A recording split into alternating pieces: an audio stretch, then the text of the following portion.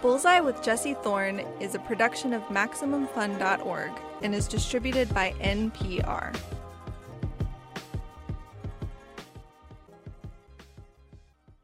It's Bullseye. I'm Jesse Thorne. Before she was the star of HBO's Sex and the City, Sarah Jessica Parker found a lot of work doing pretty typical supporting roles, like a lot of actors. You know, not the woman in the rom-com who gets married to her soulmate, the woman with whom that woman dishes. If you ask Sarah about it, though, she'll tell it to you straight. She wouldn't have had it any other way. Maybe it's just the way I'm choosing to remember them, but those were always, for me, the more interesting role anyway. They weren't on screen as long, and they never got to kiss anybody, but they always had insight, and they were a source of comfort, and they were counsel and ears and eyes and witness to. And you always knew that if they could just survive until college, the world was going to be their oyster. And maybe that's because that's how I felt. It's Bullseye.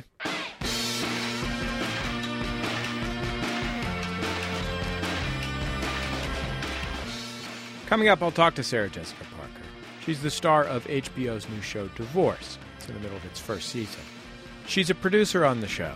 She always knew what she wanted the tone to be like.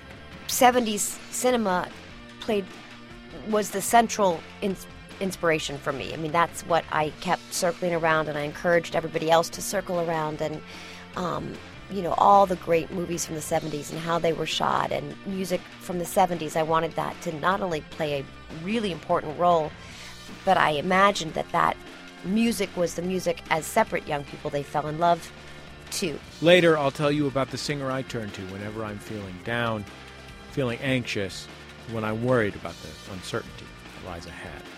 Plus, a very special live set from comedian Dwayne Kennedy, recorded at the first ever Chicago Podcast Festival. That's all coming up on Bullseye. Let's go.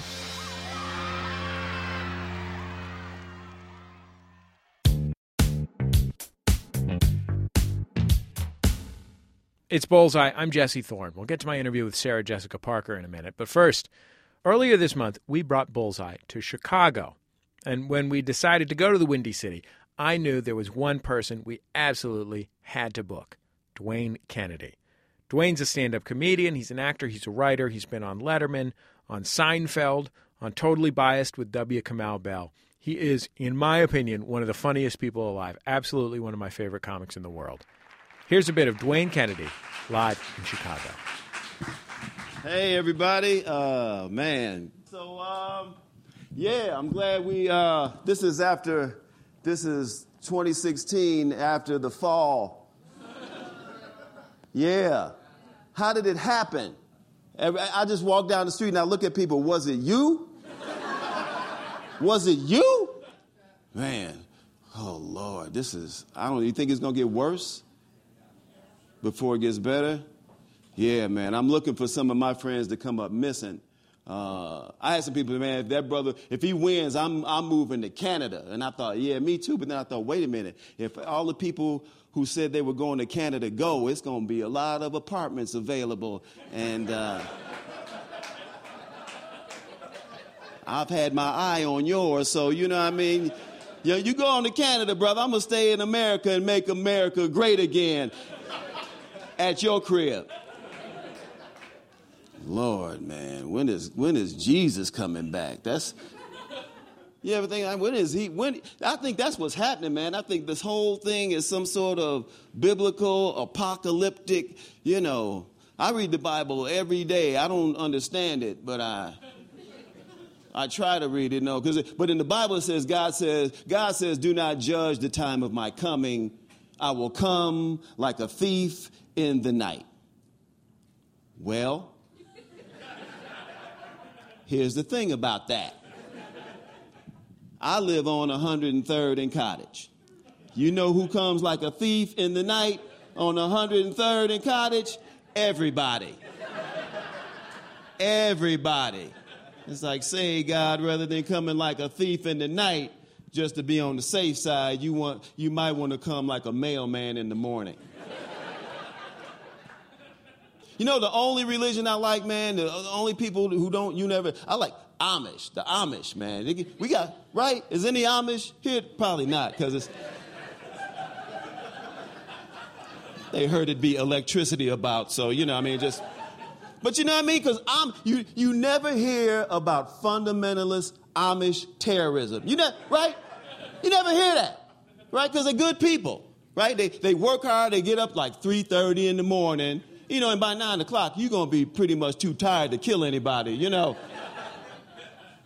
never hear about that fundamental. You never hear somebody say, like, you heard what happened, man? You hear about the Amish terrorist that ran his horse and buggy into the federal building yesterday? No, I didn't hear about that. What happened to the building? Nothing.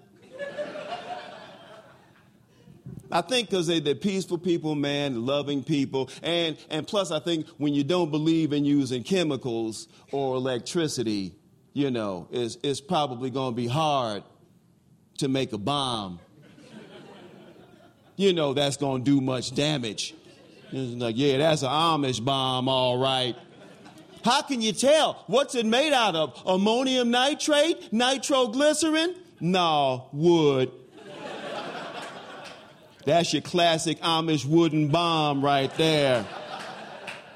You could tell it was meant to do maximum damage because in the side of the block of wood, he carved the word kablooey.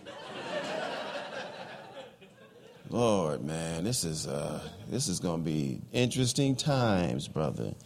Right? May you live in interesting times. I don't want to live in interesting times. I just want to live.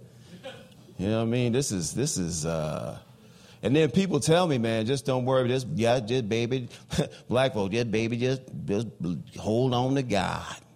Hold on to Jesus, baby. Nobody loves Jesus more than old black women, man. Nobody. Nobody. No, I was in a movie theater, man. It was pitch dark, and an old black woman's cell phone went off. And I knew it was an old black woman's cell phone because she had an old black woman ringtone. You're like, praise his name. Praise his name. Praise his name. Praise his hello. Huh?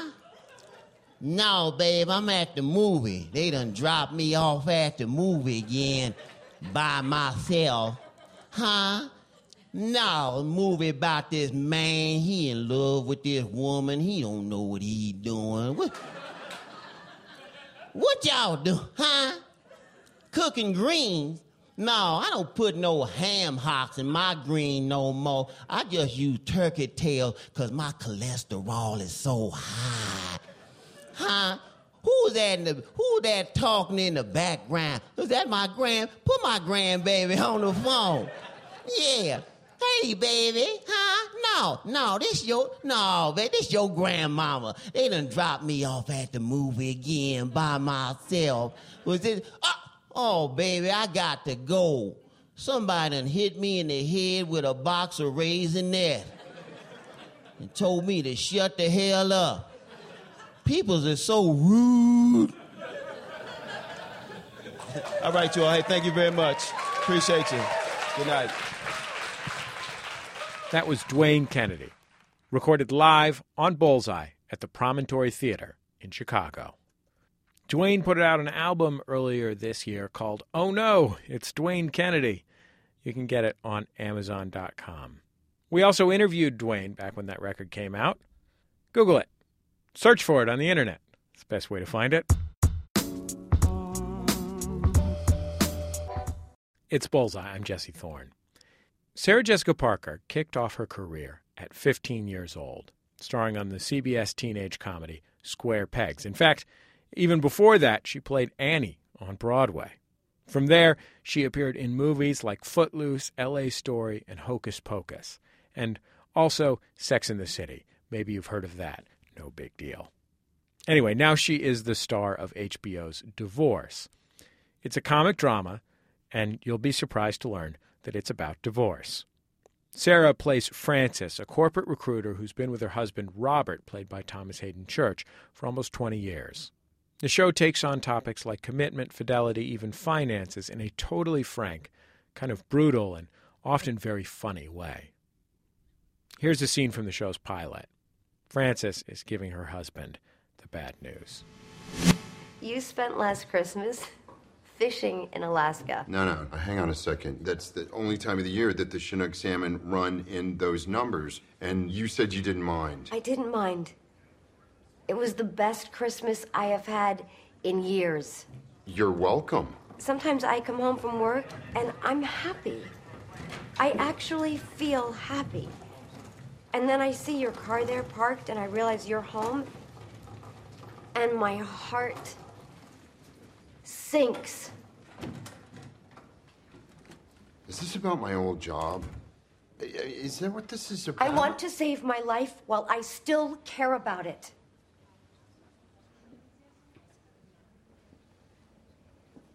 I don't love you anymore. I want a divorce. Sarah Jessica Parker, welcome to Bullseye. Thank you. Thank you so much for having me. I want to ask you something serious to begin with, which is I had this experience a couple of years ago where a pair of good friends of myself and my wife split up. They were married. And my own parents were divorced when I was very young. And I always thought, that was for the better. I mean, they didn't get along. But when these friends of mine were splitting up, I sort of freaked out. Mm-hmm. Yeah. Like I was really legitimately freaking out about it. These people live 3,000 miles from me. Like I care about them very much, but I see them once a year. Right. And it occurred to me like how intense.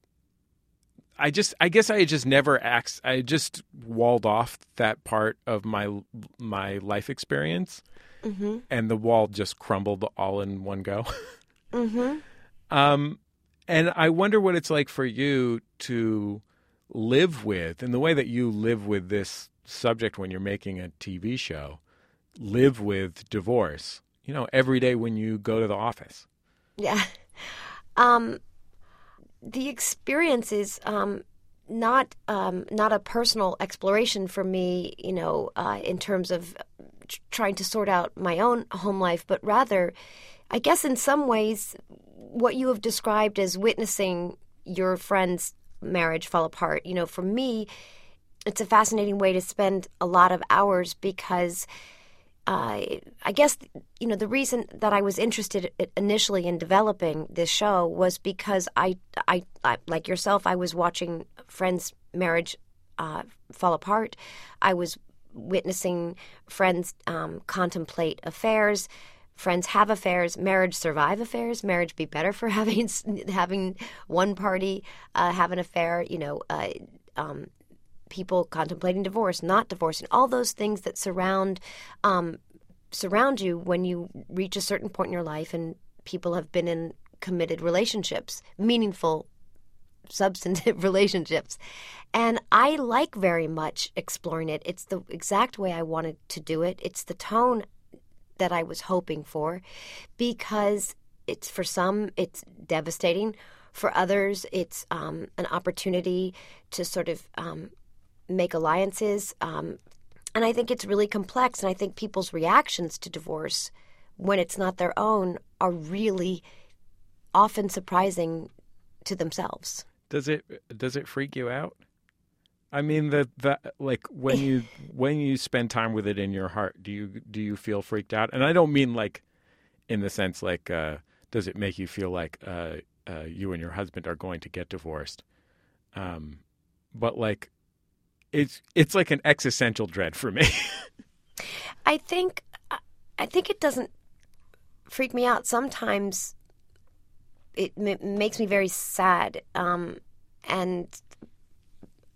I'm I don't know. I'm not freaked out by it because it's both an artistic and academic exercise in some ways. And for me, I guess I've been an actor for so long that I I have found a way to compartmentalize the work. I also come home to 3 children and a active household and chaos, and I'm not at liberty to let it penetrate really beyond the threshold in some way of my own home.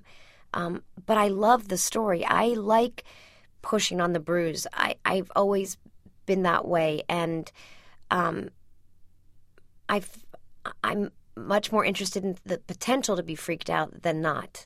You'll hear the rest of my conversation with Sarah Jessica Parker after a break. She'll talk about how, of all the different scenes and situations she went through on Sex and the City, the hardest thing about the show was just sitting around at the coffee shop shooting the breeze. It's Bullseye from MaximumFun.org and NPR. Take Bullseye and more with you with the NPR One app. NPR One finds you the best from public radio and beyond. National and local stories, many of which have nothing to do with the election, and your favorite podcasts. NPR One is ready to make the holidays, waiting in line, or waiting for a friend better. Find NPR ONE on your app store.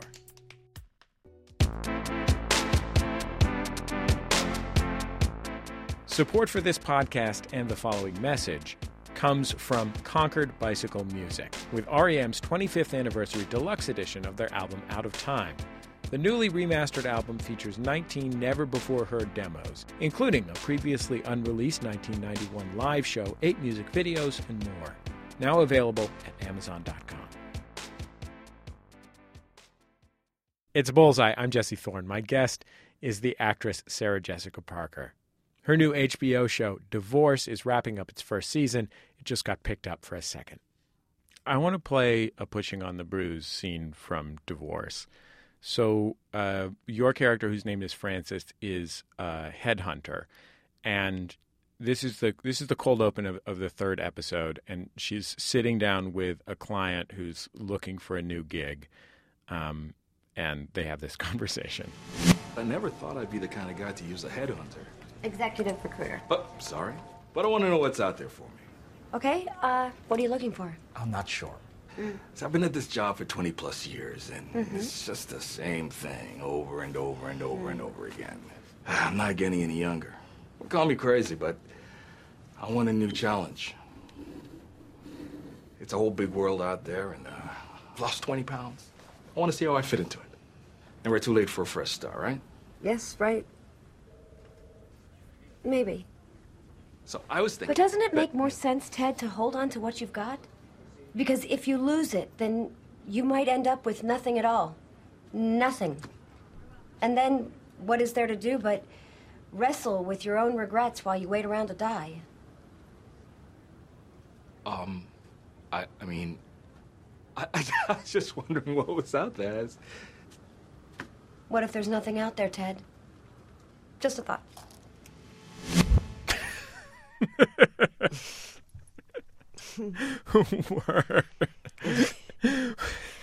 She seems ill-equipped to be doing that job right now.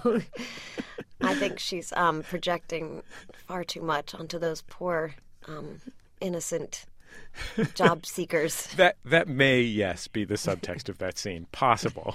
It seems like one of the big things that's going on in Divorce is these characters essentially trying to figure out who they are without this context that they've relied on. And it's something that I think a lot of people who are in long-term relationships can relate to, that you define yourself in relationship to the people around you, and especially to your spouse and children, your family.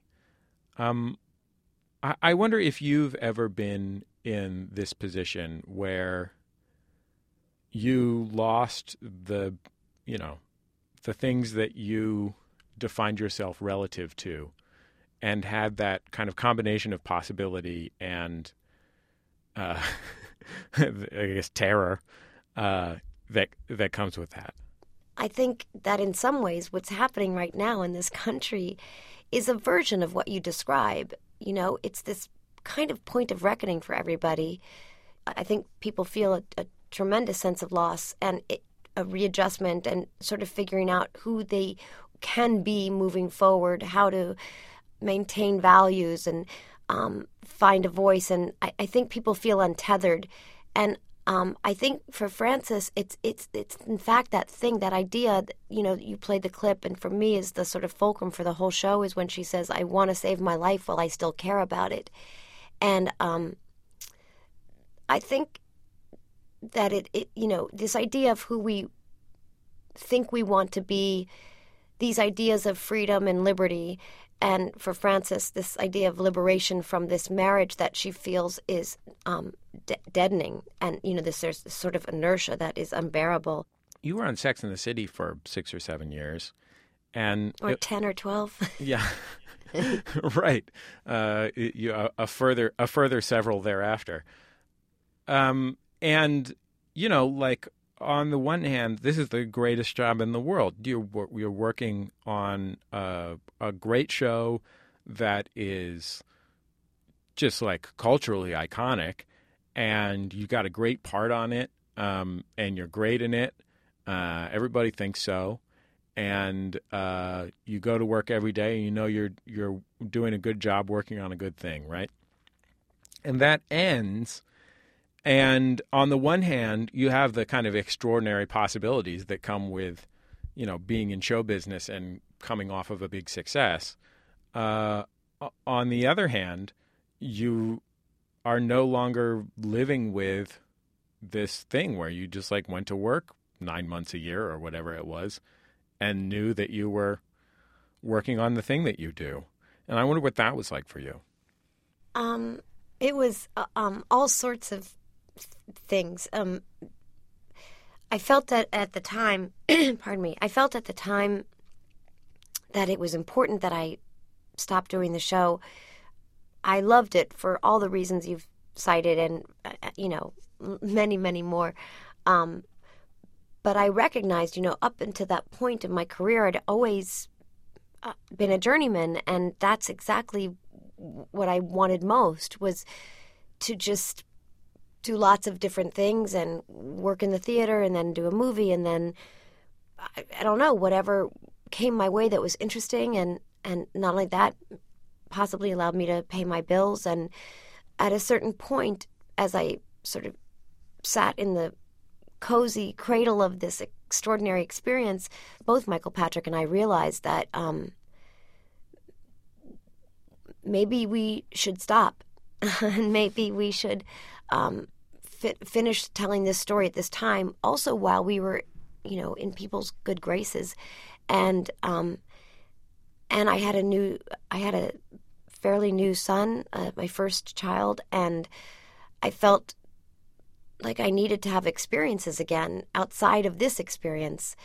And initially, of course, it felt exciting and slightly foreign to not be responsible to and for this job and this group of people and the people I worked for and with.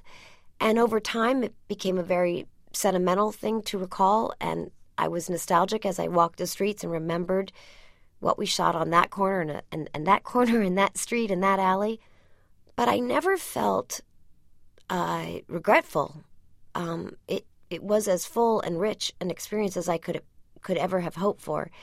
And I never felt burdened. I never felt resentful of the association or that it was limiting me in some way or that I wanted some of that time back. I just felt like I had been part of something where I got to play a character who was complicated and flawed, and I loved figuring her out, and I got to live this alternate, in somewhat like an alternate universe. I'm spending more time sometimes being somebody else than being myself, and it was so full. And so even now, when I talk about it, it's hard to imagine 90, 100-hour weeks, but I wouldn't have changed any of it. I like that your actual day-to-day life was essentially a Sex and the City walking tour. It's true. And, I live downtown, so I also, I'm really in the heartbeat of it always. And it's sweet and nice, but there are times that I have to strategize really quickly about left or right because there are wonderful groups of people standing around on corners and stoops, and it's not always the opportune time to chat. You've got Waze on your phone programmed to avoid a 2-block radius of the Magnolia Bakery at all times. I have an internal Waze, without a non-app radar Waze. There's a look in people's eyes. I can see it from far away, and it's very touching, and full of generosity. But it's not always the right time. I feel like your character, Carrie on Sex and the City, was such a fantastical one, like such a fantasy of urbanity, you know? Mm-hmm. And yes. I wonder what part of that was the heaviest lift for you as an actor to do for 7 or 8 years, or actually 10 or 12 years. Like, what part of it was easy to put on, and what part of it was tough to put on? So the part I liked most, the stuff I liked doing the most, was all the emotional stuff. I loved it. The stuff for me that is hardest are the coffee shop scenes. The bippity bip stuff. That was for me the most taxing, and I can't quite explain why. I think it felt, I don't know, it was hard to maintain that kind of souffle all the time. Right. That was a necessary part of the storytelling, but the sort of that souffle, that kind of, and sometimes those scenes went deep, and I love that. I love when it got yanked down into the basement. But the hardest part for me was the kind of whipped cream stuff. I think that souffle seems like a great metaphor, because it seems like, at least from an outsider's perspective, one of the hardest things about doing that, and especially when you're talking about doing that for a 12 or 14 hour shooting day and then coming back the next day and picking up a few extra hours, is that, to some extent, if you're playing a big emotional conflict, you get benefit from pushing harder. You can always throw more weight into it. And it seems like one of the challenges of doing 12 hours of breezy lightness that is a very specific and kind of perfect kind of breezy lightness, is that if you push it, the souffle deflates. Completely. This is why I wanted to be on your show. Exactly. And it's a very, well, as souffles are, they're very delicate, they're very tender, they're made of glass, actually, not dairy products. And also, as you describe these days of the camera moving, overs, masters from that side, which, it's your job to find the, stamina.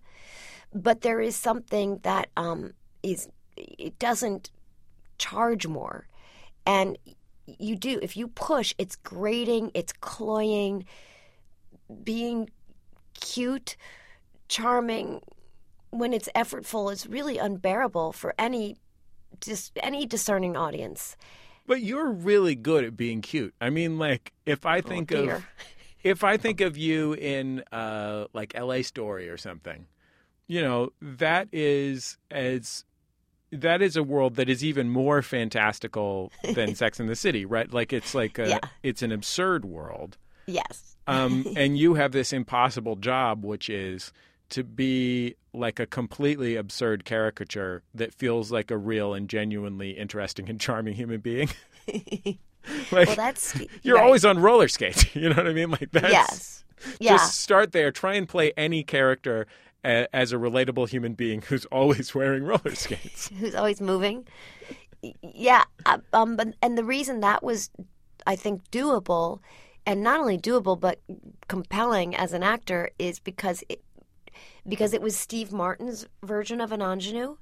It wasn't conventional in any way, which I'm convinced is the only reason I got the job, because I never got jobs like that prior to Steve Martin saying I was acceptable for that idea, because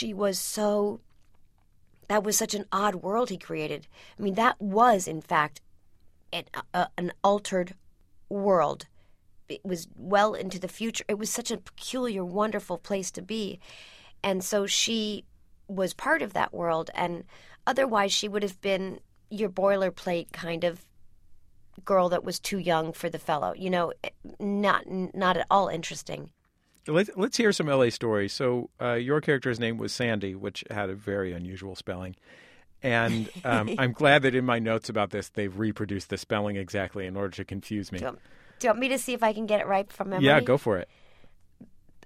Big S, small a, small n, big D, small e, big E with like a little star at the end or something? Yeah, you nailed it.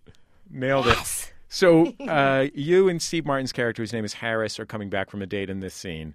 And this being Steve Martin's Los Angeles, 1991, immediately you are suggesting that Harris get a colonic from her place in Santa Monica.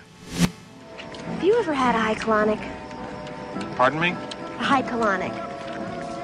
You mean an enema? Yeah. Keep waiting for you to say joke. Oh, they're great. I mean, they really purify you. There's this place in Santa Monica that do it. Oh, they're great. This where you live? Yeah. Yeah, here.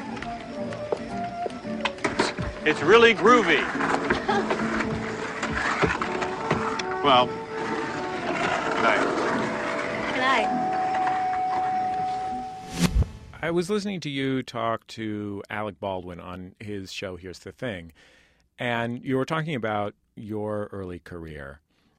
And I was thinking of a great actress who's been on this show and is so wonderful and brilliant, named Judy Greer. And also about other women actresses, women actors who are funny.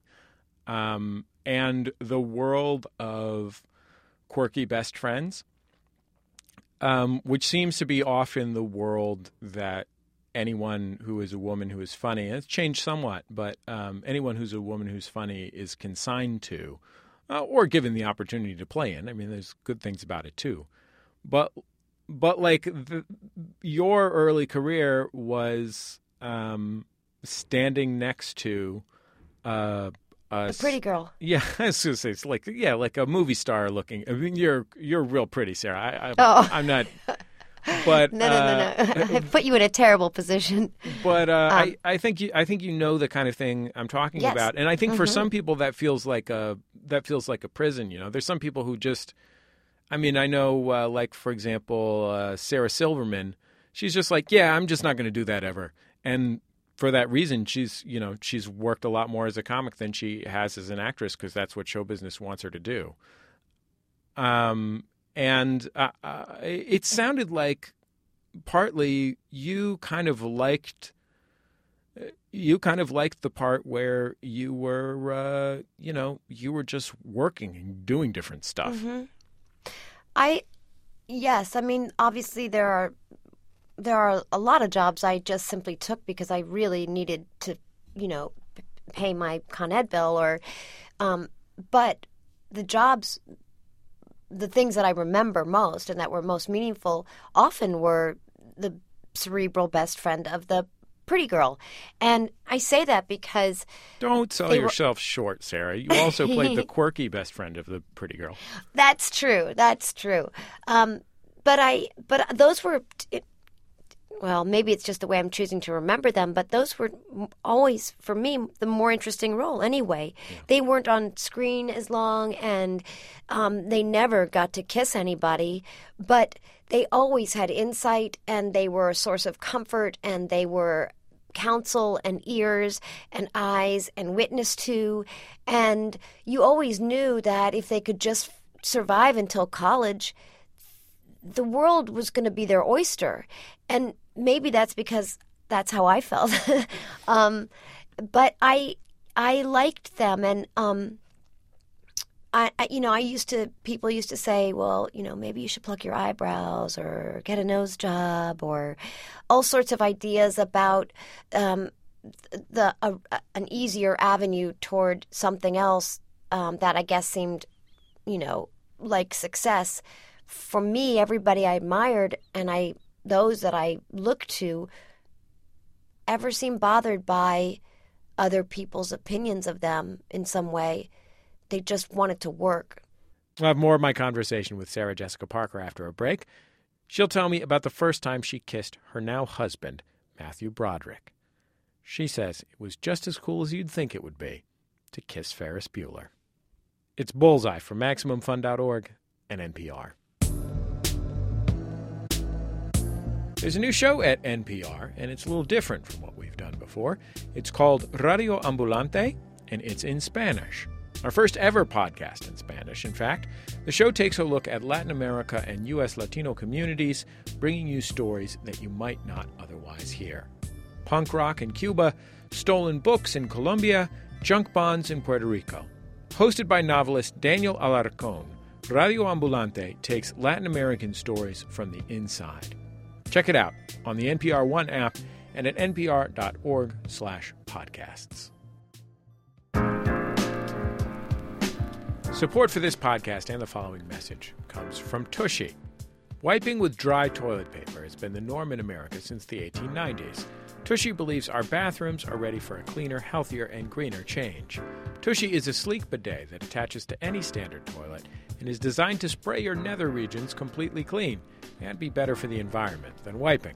It takes just 10 minutes to install it yourself. Shop bidets for modern humans at hellotushy.com/bullseye or use the discount code BULLSEYE for 10% off a Tushy bidet. It's Bullseye. We'll get to the rest of my interview with Sarah Jessica Parker in a minute, but first, I want to tell you about Pop Rocket. It's Bullseye's sister show. It's a dynamic weekly roundtable about everything we love in pop culture. The host is the very funny and very insightful comedian Guy Branum. Hey, Guy, what's popping on Pop Rocket this week? Hey, Jesse. This week on Pop Rocket, we are talking about TV shows about food. We're talking about cooking shows, we're talking about cooking competition shows, and we're talking about the cooking celebrities who inspire us most. Check it out. Sounds delicious, Guy. Pop Rocket. Find it in iTunes or your favorite podcasting app. I'm sorry that I said that the show about food sounds delicious. It's Bullseye. I'm Jesse Thorne. This week, I'm talking with Sarah Jessica Parker. She's the star of the new HBO show Divorce and, of course, Sex and the City, among many other things. Was it weird for you you had basically been acting for like 20 years by the time you started on Sex and the City. Was it strange for you when Sex and the City really got rolling to be responsible not just for a performance, but for being beautiful and glamorous? I mean, that is so, that's an essential part of what Sex and the City is. And it seems like it would just be such a thing to carry around, because you can't do that much. I mean, you can be fit and wear pretty clothes, which you did both of. But besides that, there's not that much you can change about it. Yeah, I never felt a responsibility to live up to that outside that story. I mean, I know I disappoint people all the time on the streets if I'm not wearing a really exciting pair of shoes, or I'm shorter, or I don't have any makeup on, which is most often the case, or they want to know how many shoes I've bought, keep, how large a closet I have. All the answers are disappointing. They shatter people. But I love those differences. I delight in telling people that I'm not addicted to that experience. No, I don't have a shoe addiction. I mean, I love well-made shoes. I love a beautiful shoe. You don't find a lot of people who don't look at something beautiful and have a response to it, but it's not this fevered relationship. So for some reason, I don't know if it's because I was, I was a real grown-up when Sex and the City happened, and I was in many ways baked, cooked. I think the hardest part for all of us was understanding what being a public person was, that people had any opinions about or feelings for or against, objections to, affection for.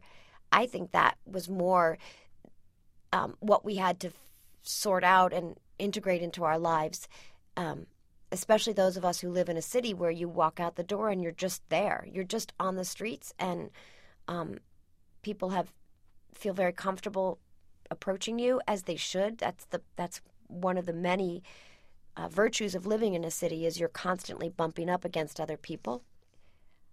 The idea of like an image, never. I don't know what's wrong with me. I don't remember. Maybe I'm more well-adjusted than I ever gave myself credit for being. I am just so. I would be so. I can't even begin to tell you how disappointed anyone is when they meet anyone that they've heard on the radio. I would be so thrilled if one of my responsibilities was to have a lot of shoes, because SJP, your boy's got a lot of shoes. So if it were like, what I how many shoes do you have? I could be like 65 pairs, and they'd be like, really? Cool, good work. Do you have a lot of shoes, really? Oh, dude, I got hella shoes.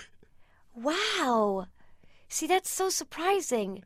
But see, that's that idea that you don't and wouldn't and you're above that and better than that and superior to all that nonsense. I say nonsense in quotes. That's just me, doing what anyone else rightfully does to me. I think that's fascinating. Do you ever talk about your shoes? I run one of the world's most popular menswear blogs. Oh my God, I'm so ashamed. I didn't know that. There's no reason to be ashamed. I just know Bullseye because of WNYC. The world of menswear blogs is a small one. Well, you know what I'll be doing post-haste when I leave here today. Yeah, man, hit up my Instagram. Check out these Paraboot Tyrolean shoes I'm wearing right now. I'm ready to hike in the Alps. Oh my gosh, I would never have suspected.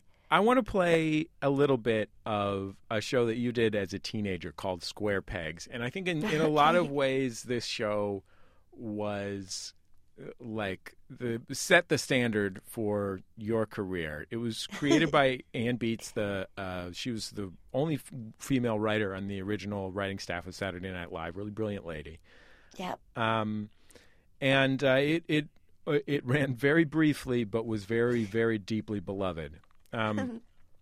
Your character's name is Patty. She has a friend named Lauren, who's played by Amy Linker. And on the show, you're basically dealing with regular, classic high school issues. Trying to fit in with a popular crowd and that kind of thing. And so this is actually just the intro of the show. And if you're thinking this feels like a thing from 1982, that's because this is actually from 1982. Listen, I've got this whole high school thing psyched out. It all breaks down into cliques. Cliques? Yeah, cliques. Little in-groups of different kids. All we have to do is click with the right clique, and we can finally have a social life that's worthy of us. No way. Not even with cleavage. I told you, this year we're gonna be popular. Yeah? Yeah. Even if it kills us. Oh, they're so dear. Did you feel the impact that show was having when you were making it? I mean, this was a time before there was recappers and, all of that kind of stuff.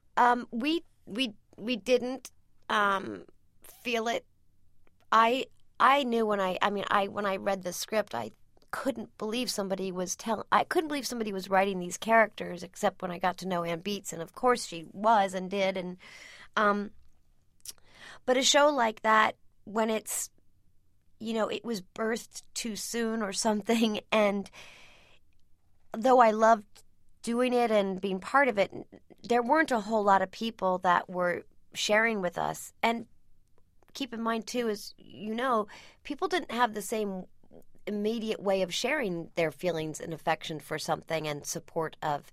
It was later, really, that it became clear to me that there was this audience that really loved it and connected with it and even felt it was necessary for them to be heard in a way that this show was giving voice to all those internal monologues, that people were having. And I mean, it was an unbelievable show. It's extraordinary what we got to do before people found out. Like, it was almost like people just turned their back and forgot. We were shooting the show in Norwalk, California, and I simply think people just forgot. And then they saw it, CBS, and they were like, oh, and there was also sorts of shenanigans on the set and stuff. But I think it was extraordinarily special. People feel that same way that people feel like their lives were changed by Square Pegs, the couple million people that saw it. People feel that way about Hocus Pocus. I know. Which I don't know. Like, I feel I was born in 1981. I'm the oldest of millennials, and I feel like I just barely missed the window for having this change my life. This and Space Jam are like the things that I don't understand. Like they don't have the same meaning to me. Like I'm Princess Bride era.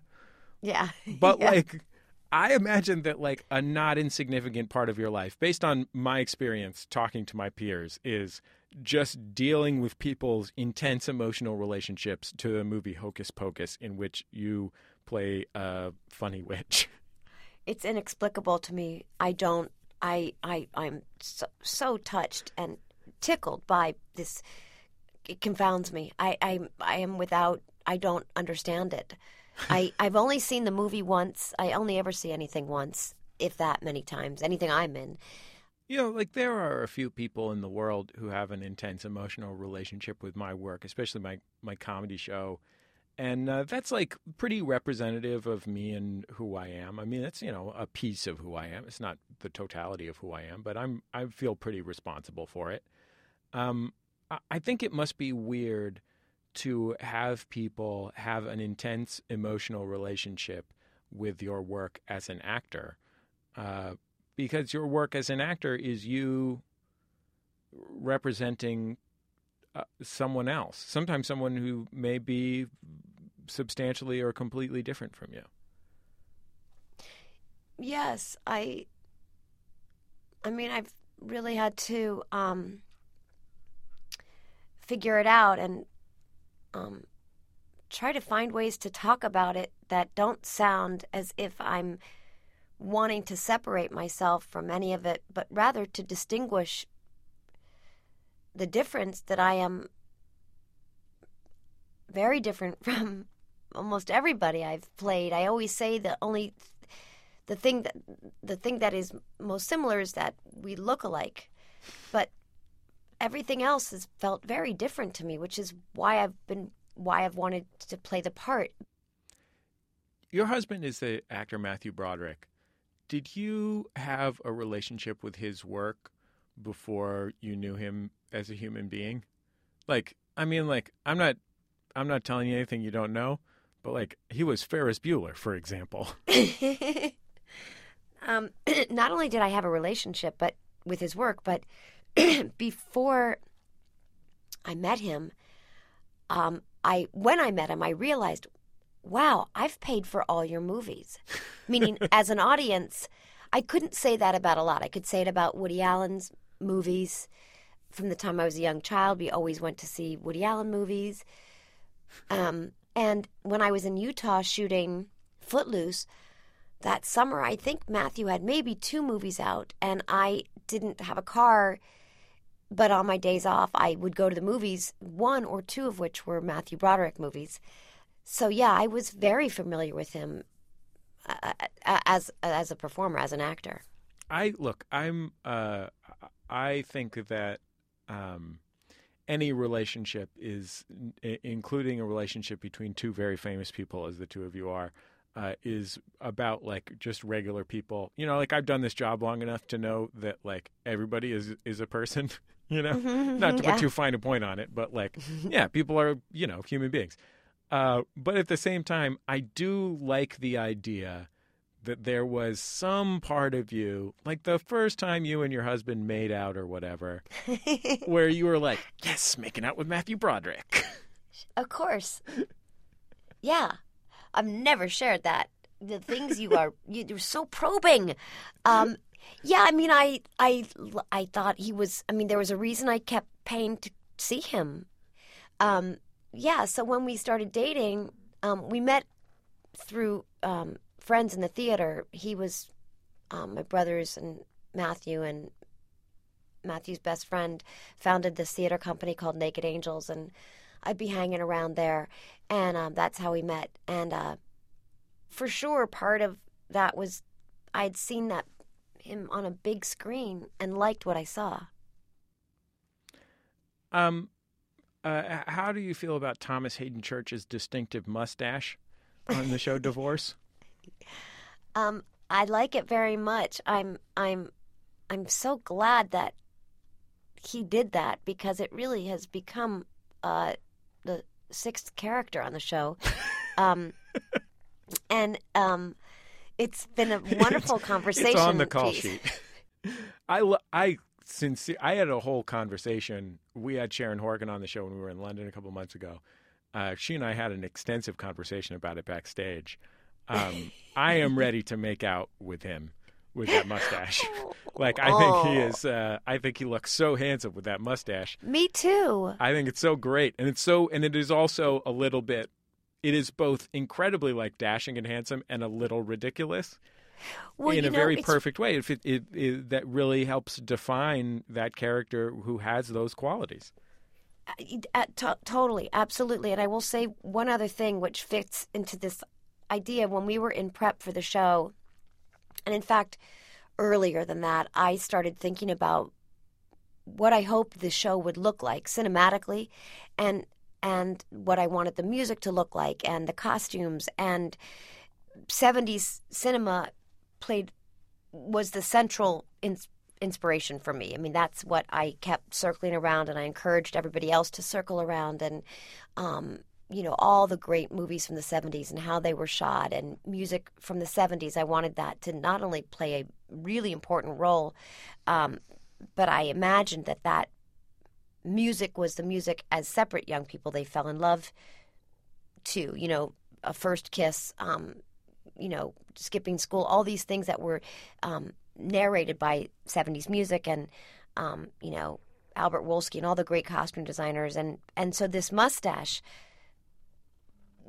it fits so beautifully into those ideas, and just glimpses of things. The show is not a period piece, but it is.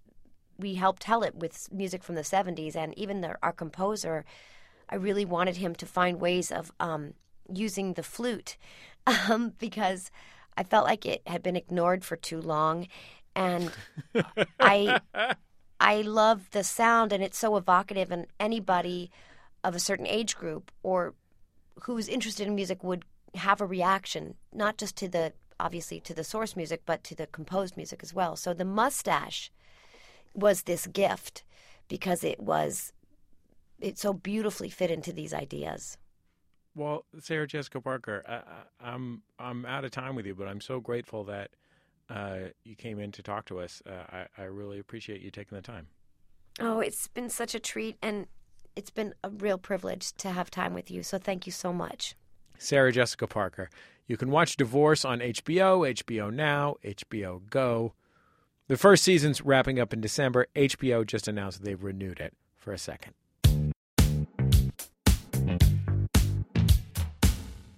It's Bullseye. A couple weeks ago, we recorded a live show in Chicago. If you're listening to this show, earlier on you heard a terrific set from the comedian Dwayne Kennedy. And as you know, every week Bullseye gives you a recommendation from me. Live this week from the Promontory Theater in Chicago. It's The Outshot. Thanks, guys. The truth is that lately I've been feeling sick. Sometimes when I'm driving my son to school, I feel the knot in my stomach getting tighter and bigger and pressing on my breathing. I get scared and hopeless. I keep crying. I'm not a crier. I keep crying.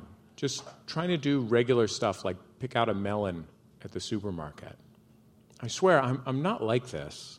When have I ever felt this way? I mean, after the earthquake in 1989, 8 years old, not wanting to go outside anymore.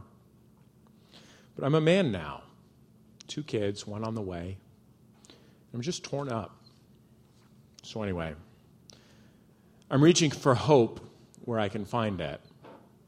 And when I'm reaching for hope, usually I'm reaching for Curtis Mayfield.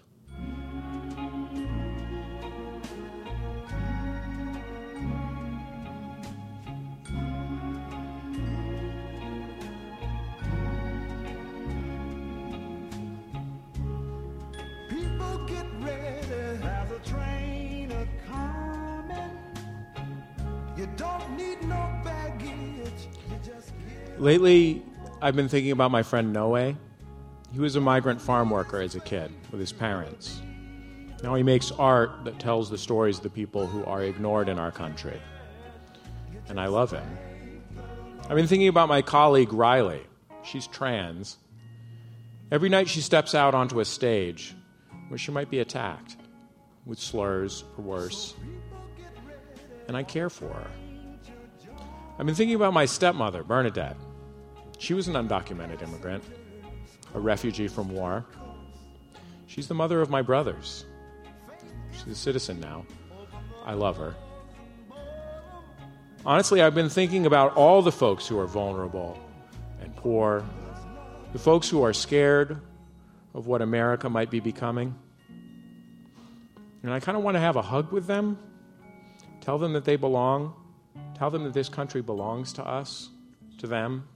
And when I'm trying to find love and pride, I turn to Curtis.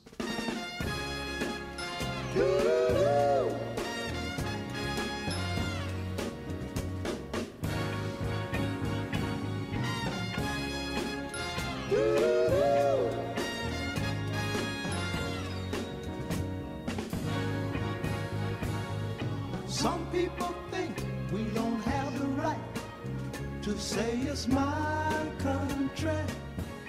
Look, I'm not an angry man. Maybe to a fault. I kind of hold on to it, and that sick feeling just tightens in my stomach. What I want to do is turn it into hope and love. I think of Curtis in 1964, 1965, risking his career to join in a movement to hold America to its own ideals. It's not protest music exactly. It's challenge music. It tells us we belong. It tells us to own our fates, to show our love. Keep on pushing. Keep on pushing. I've got to keep on pushing. My third son is going to be born in February. His name will be Curtis. The world might be scary, but I hope that he faces it with a full heart. Big dreams, compassion, courage. I hope he knows that we're a winner. That's my own shot.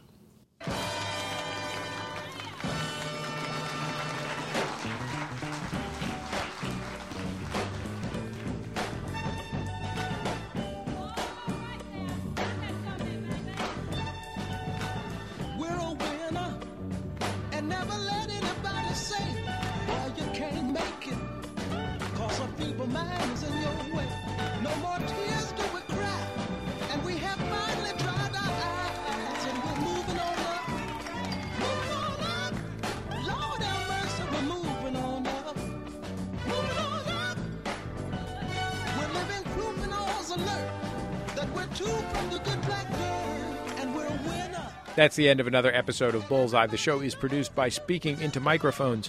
Our producers are Kevin Ferguson and Christian Duenas. Production fellow at MaximumFun.org is Kara Hart. All our interstitial music is provided to us by DJW, Dan Wally. Our theme was recorded by the Go Team.